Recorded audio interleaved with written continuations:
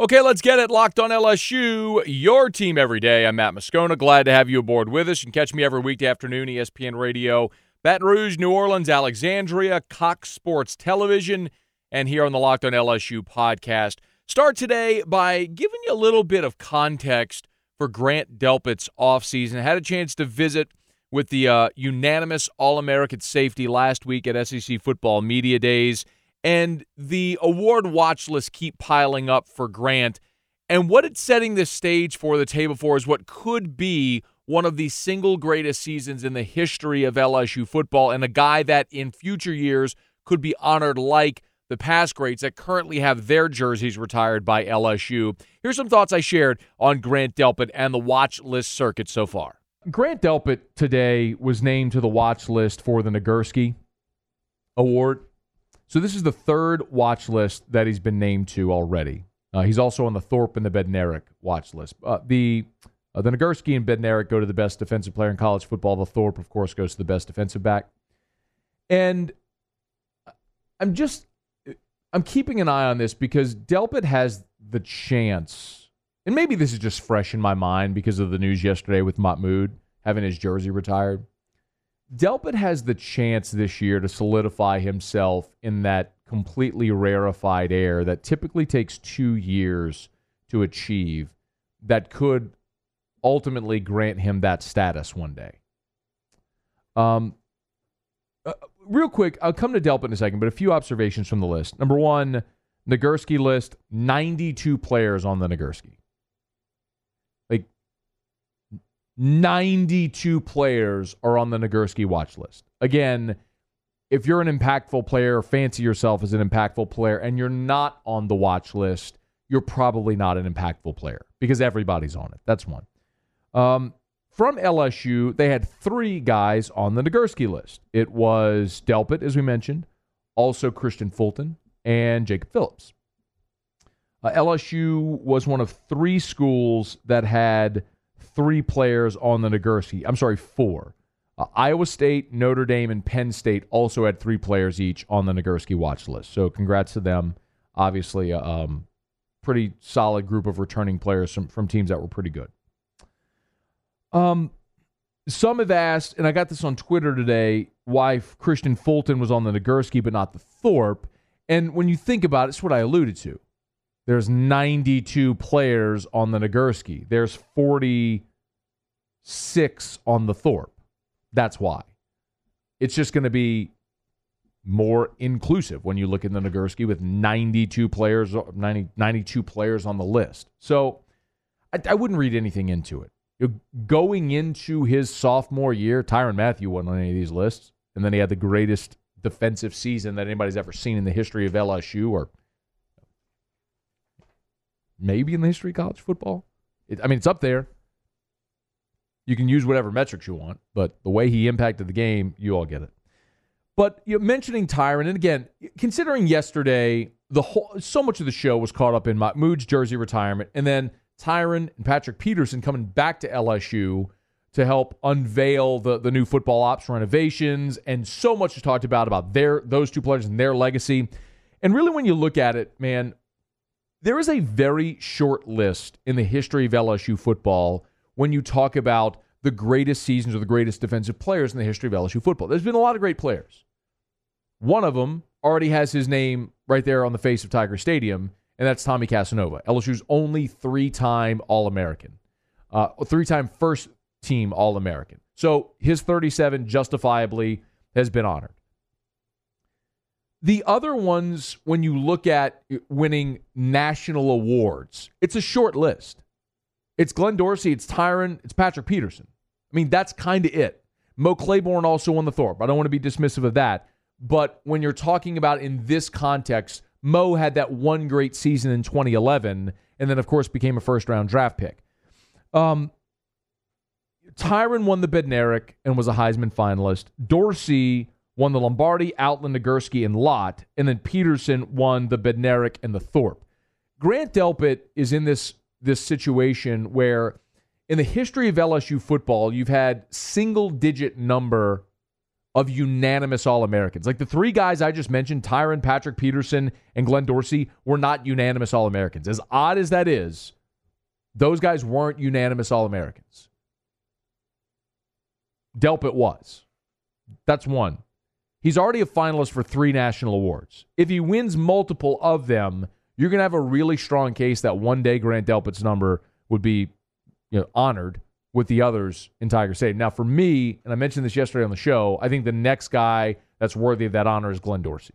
He's LSU's most decorated defensive player, and no defensive player is ever going to win the Heisman Trophy, so no defensive player is ever going to be named the National Player of the Year, so you don't have that opportunity to win that award, so you have to use other metrics. Like in basketball, you can look at National Player of the Year, and Shaq and Pistol Pete won National Player of the Year, and so that's a very obvious designation. You're not going to get that in football, so you look at these national awards, and then you throw on top of it the fact that Glenn was came back for a senior year, was part of a national championship team.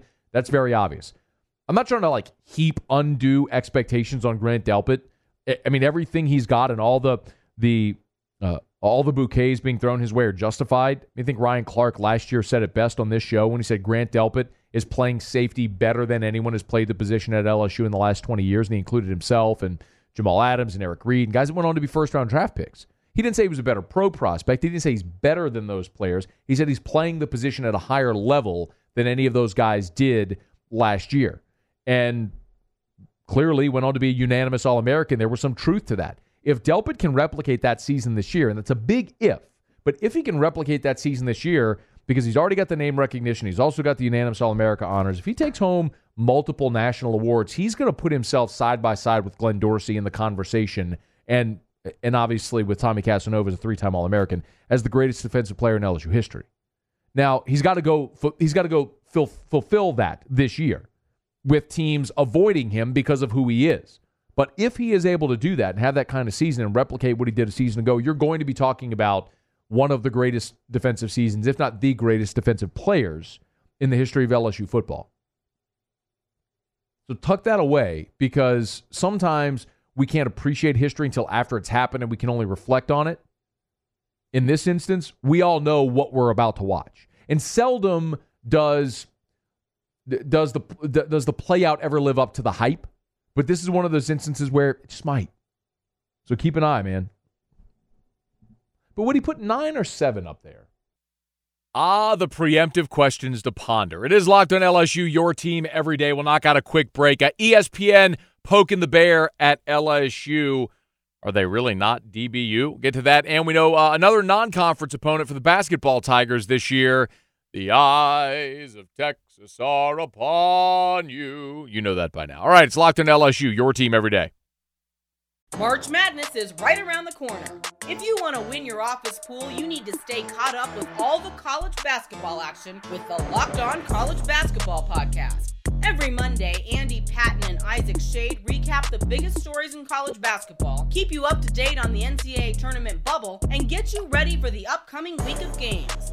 From the Big East to the Mountain West and everywhere in between, Andy and Isaac have college hoops covered on the Locked On College Basketball Podcast. Available on YouTube and wherever you get podcasts. Part of the Locked On Podcast Network. Your team every day. We continue Locked on LSU, your team every day. ESPN poking the bear. Is LSU really not DBU? Get to that here in just a second. But we know that LSU is going to return to the SEC Big 12 Challenge for basketball this year after a 2-season hiatus. Of course, remember we saw the Ben Simmons team play Buddy Hield in the PMAC, which Oklahoma then was number 1 in the country, which a great game a few years back at the Maravich Center.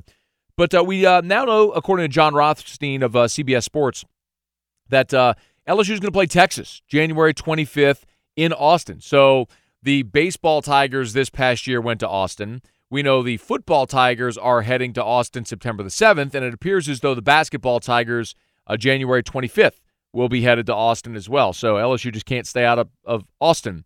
The other interesting layer here is that Will Wade, of course, was an assistant at VCU before he became the head coach, and he was an assistant at VCU under Texas head coach Shaka Smart. So both Shaka Smart and Will Wade have a relationship back to their days at VCU, and they'll face each other head-to-head as head coaches in Austin in the 7th annual SEC Big 12 Challenge. Will be televised on the ESPN family of networks. It'll include 10 teams from the SEC and all 10 of the Big 12 schools. So 4 SEC teams sit out each year. I misspoke. LSU last played when they play in this event when they played in Lubbock, and they played Texas Tech in 2017. They, of course, did play the year prior when they played Oklahoma and the Buddy Hield team. But if you might remember, LSU beat West Virginia on the road in 2014, and then the 2016 game I mentioned where they lost to number 1 Oklahoma at the PMAC. So we'll look forward to that. Another really nice non-conference game for the basketball Tigers as that non-conference schedule is coming together for Will Wade in year 3 at the helm of the LSU basketball Tigers. All right, it's Locked on LSU, your team every day. 2 quick things that we'll get to. As we mentioned, ESPN poking the bear with their Position U rankings, but also we learned that Georgia and Notre Dame now officially will be the night game on CBS this year. Your boy called this a few months back that the Georgia-Notre Dame is going to be the night game on CBS. They've announced it now. We kind of knew it because they had to designate the slot, and that was going to be the game. But it just made too much sense, and I'm fired up for it. You take LSU, Alabama off of that CBS primetime. 8 in a row is enough. Like, CBS doesn't need to keep propping up that game when it's not a game anymore. So until LSU wins it and proves they can win it, it's not worth having that game in prime time. So Georgia, Notre Dame. Here's the other thing, though, to keep an eye on. CBS has already had to designate its 2 doubleheaders. Remember, they have like an 11 a.m. and a 2:30 doubleheader, and then the day-night doubleheader. So the day-night doubleheader is September 21st. That's when Georgia, Notre Dame will be in prime time. That's the day LSU plays Vandy. So that's not going to be, obviously, CBS 2:30. The other playing date is November 16th. That's when LSU plays at Ole Miss. So unlikely that is going to be on CBS also. The thing to keep in mind, though, there's a possibility that, and while CBS has the first choice in picking selecting in a given week which game it'll take at 2:30, ear to ground, there's some chatter that ESPN, and there was some talk about this at Media Days, there's some chatter that ESPN might try to pluck the LSU-Alabama game as a night game. So the conventional wisdom would be, well, of course CBS is going to take it. They're just going to put it at 2:30. But just like in 2011, if you remember, in 2011, CBS had already had their night game that year, and when Game of the Century rolled around, CBS bartered with ESPN to get the Game of the Century at night on CBS. So they had 2 night games that year. Well, and for doing that, they awarded certain windows, like first choice windows, to ESPN in different weekends. ESPN similarly might be willing to barter with CBS for something to get the LSU-Alabama game at night if CBS would pass on the 2:30 window for LSU-Alabama that first Saturday in November. So I don't think in any way that is done, but I think that's something ESPN would very much like to do, is to get the LSU-Alabama game at night on ESPN. So we'll see if that happens, but it's at least something that at Media Days, ear to ground, people were talking about. Again, not done. I'm not reporting or breaking any news, but I don't think it's a foregone conclusion that LSU-Bama is 2:30 on CBS. I think it might be an ESPN night game. Other thing that was kind of interesting that I came across today was, and you probably saw this, ESPN.com did this is a perfect summertime topic, is they're sort of whetting people's appetite for college football before camp reports, teams report for camp, and camp starts. They did Position U. So ESPN Stats and Info used a whole bunch of different metrics like draft picks and All-Americas, national award winners, and so on to come up with a metric to spit out which programs had produced the best talent at certain positions. Like LSU and Florida have this debate over DBU. Well, this was a numerical, statistical ranking that ESPN Stats and Info sped out. So LSU is on 1, 2, 3, 4 of the position lists. 2 of them probably will not surprise you. 2 of them might. They're third on the list as far as running back U. How about that? Bama, Wisconsin, then LSU. Now, the interesting thing is they list notable players: Leonard Fournette, Kevin Falk, and Jacob Hester. I mean, I love my guy. Darius Geis, Jeremy Hill, Stephen Ridley, Spencer Ware, Alfred Blue, Kenny Hilliard, Terrence McGee. A lot of guys play in the NFL. But as far as just a college back, though, I'll give Hester a nod. I'll give him a nod. We were joking about that earlier. Wide receiver U, they got LSU 5th behind USC, Ohio State, Florida State, Oklahoma State. They list Odell, Clayton, and Jarvis. Man, think about it. They didn't even list Josh Reed, who won the damn Biletnikoff. Josh Reed, Dwayne Bowe, Buster Davis, DJ Shark, Brandon LaFell, Terrence Tolliver. You had some dudes now. Defensive line U, they had LSU 4th. This is the one that's going to ruffle some feathers, though, because as DBU, they did not have LSU as DBU. Nor did they have Florida, however. They had Ohio State as DBU. And LSU 2nd, Bama 3rd, then Florida 4th. So Florida, you have no leg to stand on in this conversation anymore. Let's still take LSU over Ohio State. All right, it's Locked on LSU, your team every day. We'll wrap up with some Q&A next. Okay, we're wrapping up another edition of the Locked on LSU podcast, your team every day. Glad to have you aboard with us. Please subscribe to the podcast if you've not yet done so. Rate us on iTunes. All that stuff helps tremendously. So, going to get back to Facebook Live Q&A. If you're not familiar, at Matt Moscona AFR on Facebook, set notifications. When we go live, hop on with us here and get your questions answered real time. Like Mark McCarter, who starts by saying, Matt, what are your thoughts on Reed's comments about the locker room, that being Eric Reed? So I like Eric Reed on a very personal level. And I think he is a very convicted young man. I think we forget sometimes that he's not yet 30, but he sticks to his convictions. He's very passionate. You may not agree with his stance or his politics, but I believe Eric comes from a really good place. A good man, good husband, good father, good person. Again, you may philosophically disagree with him, and that's okay, but you can do so respectfully, as he does, and he's been respectful in his disagreement.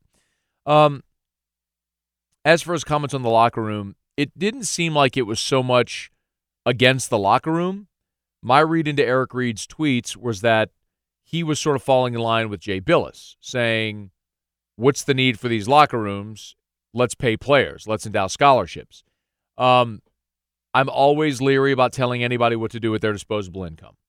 And be it $5 or $5 million, if you have disposable income, you can do with it what you want. And I wouldn't tell someone what to do with their money, just like I don't want someone telling me what to do with my money. As long as you are not neglecting responsibility in how you spend your money, for example, if your kid needs clothes and you're blowing money on the movies, that's neglecting responsibility. If you have $100 million in the bank and you give $1 million to LSU Athletics to help build the football ops center, it's your prerogative. I'm not going to tell anybody what to do. If you spend money on a boat and fishing rods and reels and bait and tackle, and you have $10,000 in hunting rifles and hunting licenses and a hunting camp, all that money is money you could donate to cancer charities or children's charities or many different things, but it's your disposable income, and it's what you've elected to do with your money. So I'm never going to criticize someone for what they elect to do with their disposable income, because I don't want somebody criticizing me for what I choose to spend my disposable income on. But philosophically, what Eric's saying about endowing scholarships and giving money and paying players, I'm all for that.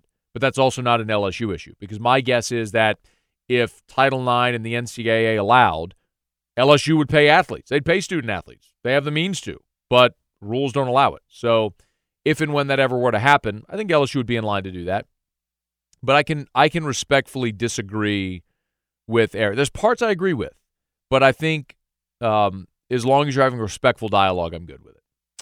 Let's see. Donnie McDonald, what are your thoughts on the locker room? Too much money. Donnie, go back and listen to Tuesday's podcast. Gave my long-form comments on that, and I don't think it's too much money. I think it's keeping up with the Joneses. I don't think it's misplaced priorities because it was all privately funded. And, again, who are we to tell people how to spend their private money? Mike Gravois, and the other thing, too, is there's a functionality involved in everything LSU did with that building. It's not a waterfall and a barbershop and a mini golf course, a putt-putt golf course. There's functionality with everything they did. It's lavish, make no mistake, but it's also functional. Mike Gravois, who will be the huge standout this season as a receiver, or will it be a group effort? I think they'll get more receivers involved, but the guy I'm expecting to have a monster season this year is Ja'Marr Chase. I just think he's a total stud star in the making. Justin Jefferson obviously is going to be LSU's one, and he's got a great rapport with Burrow, but I think Ja'Marr Chase is the one that emerges. Karen Landry, are any starters injured at this time? Karen, nope. They are as healthy and good to go as you could imagine. So that's all fantastic news. They should be ready to roll come the start of camp next week. Cole Pierce, who do you think will be the number 2 running back at the start of the season, at the end of the season also? I wouldn't be surprised if Chris Curry or Leonard Fournette were given those first reps, but I do believe that it's going to be Ty Davis Price. And it's because, Ed Ogeron loves the concept of the USC offense with Reggie Bush, Lendale White. Clyde Edwards-Helaire is the Reggie Bush. I'm not saying he's Reggie. What I'm saying is he fills that role within the offense. Does that make sense? And you need the Lendale White. You need the big thumper, and that's Ty Davis Price. 6'1", 235-ish. He's going to be that guy, and they like him a lot. Have you heard any more about Ed Ingram rejoining the team? Heard in the summer it's possible. Cole, Ed Ogeron addressed that last week at SEC Football Media Days and said he's less optimistic now than he was. So that stinks. If Ed Ingram were back, he's an immediate starter. Your starting guards would be Ed Ingram and Damian Lewis. But instead, it looks like you're probably going to have at left guard Chasen Hines and Cardell Thomas battling for that starting job. Tyler, what are the key position battles in camp? Who do we see winning those starting jobs? Left guard is one we just alluded to there. Obviously, there are reps to be had at running back. I will be fascinated to see what they do at outside linebacker opposite Caleb Von Chasson. He's on one side, and since they've kicked Mike Divinity to the inside, he and Jacob Phillips are there. So the question at the other outside backer is, does Patrick Queen stay out there? Do you start Jacoby Stevens as an outside linebacker, kind of a rover? And Todd Harris and Delpit are your safeties. I think that's really interesting as well. And can anybody beat out Derek Stingley Jr. for the starting job opposite Christian Fulton? Can Kerry Vincent exist on an island? Those I think are the interesting questions as you head into camp. Let's see. Besides Chasson on the edge and Divinity moving inside, I'd see the other 2 linebacker spots playing out. Yeah, I just talked about that a little bit. I think Jacob Phillips is obviously one of your starters inside, and I think Patrick Queen playing both inside and out last year gave him a pretty significant head start. Let's see a couple of more. How many games do you think we see Brennan off the bench? I think as many as they can possibly get him in. A lot of candid conversations I had this summer. They're pretty excited about Miles Brennan next year, and everyone within that program readily understands that it's his team for 2 years starting next year, and they are trying to get him ready as best they can while understanding this is Joe Burrow's team. Let's see, what do you think about the LSU-Texas SEC Big 12 matchup this year in basketball? So in the last segment on this podcast, I just talked about that. I love it. I love the Will Wade, Shaka Smart head-to-head matchup, and baseball, football, and basketball will all have traveled to Austin in a calendar year with that. So let's see. How do you think Marshall and Chase do in year 2? Looking for a big step up for both. Alluded to it. I think Jamar Chase is the breakout star offensively this year for LSU. Terrace Marshall, I'll be curious. I think he's got to refine his game a little bit more. Ryan O'Neal, are you worried about linebackers this year? Actually, no. For the first time in a long time, no. I think they've got plenty of depth there. And if they're able to get Tyler Taylor back, that would add another one. And there's Jacob Bicellio asking about Tyler Taylor. Haven't heard anything. Ingram, Ed Ogeron said it's not looking as good. But the thing I'll tell you is both Ingram and Taylor are still on the roster. They have a scholarship available, and both are listed on LSU's roster. So that lets you know that LSU, with the information they've gathered, are confident in backing their 2 guys. And the fact that they're on the roster still tells you that if they're cleared legally, that both will be playing for LSU. When that happens, well, that's up to a court or a judge in Georgia and Texas, respectfully, and not Ed Ogeron, unfortunately. Who do you think will be the starting 5 across the O-line? Left to right, Sadiq Charles, Chasen Hines, Lloyd Cushenberry, Damian Lewis, Austin Deculus. But Deculus, I think, is tenuous. Let's be honest. He struggled mightily last year. Could Adrian McGee win that job at right tackle? Maybe. Badara Traore was the JUCO number 1 offensive tackle in the country last year. They were hoping would fill that spot, and he really struggled in that transition. In year 2, could he be better? Maybe. But I still think someone's got to go beat out Deculus at this point. Let's see, Donnie, biggest weakness with the team. How will the defense look? I think the defense is stacked. Got a couple of, like we mentioned, a couple of positions they got to fill. One of the outside linebackers who starts opposite Fulton. Some of those questions, but they got a ton of talent. The biggest weakness is the offensive line. They were bad last year, and they return everybody. But when you return everybody from a bad group, it doesn't mean you're better. So they got to improve, or via the system provide some relief to that offensive line. Joe Brady talked about getting rid of the ball quickly. I think that's a good way to do it. Karen, do you think we have enough depth on both lines now? I think defensive line depth is probably the biggest defensive weakness on this team. I like your first two ends with Fehoko and Lawrence. Behind them, you got Glenn Logan and Neil Farrell. So you got four guys there that you like, but nobody else really behind them that has any experience that you trust. So that's, if you have an injury on the defensive line, you could be in some trouble. Let's see if we can get one more in here. Do you like the deal? This is Brad Ellerby. Do you like the deal with Brady having a play ready and Ensminger having the ability to override? Sure. And they, I'm sure, came up with that system. Now, I just don't know if it'll work. In theory, it sounds good. Let's see how it plays out when they get into games. I mean, let's not forget, last year, Jerry Sullivan was in the box next to Steve Ensminger, and that clearly wasn't efficient. And Steve didn't like having Jerry in his ear. So Jerry, about halfway through the season, went back down to the field. So does this work? We'll see. But in concept and theory, I really like it. All right, it's going to do it for us. Little Locked on LSU, your team every day. Please share this podcast. If you've not done so yet, subscribe to it. We appreciate it greatly. And we'll be back tomorrow. Tell a friend. Locked on LSU, your team every day.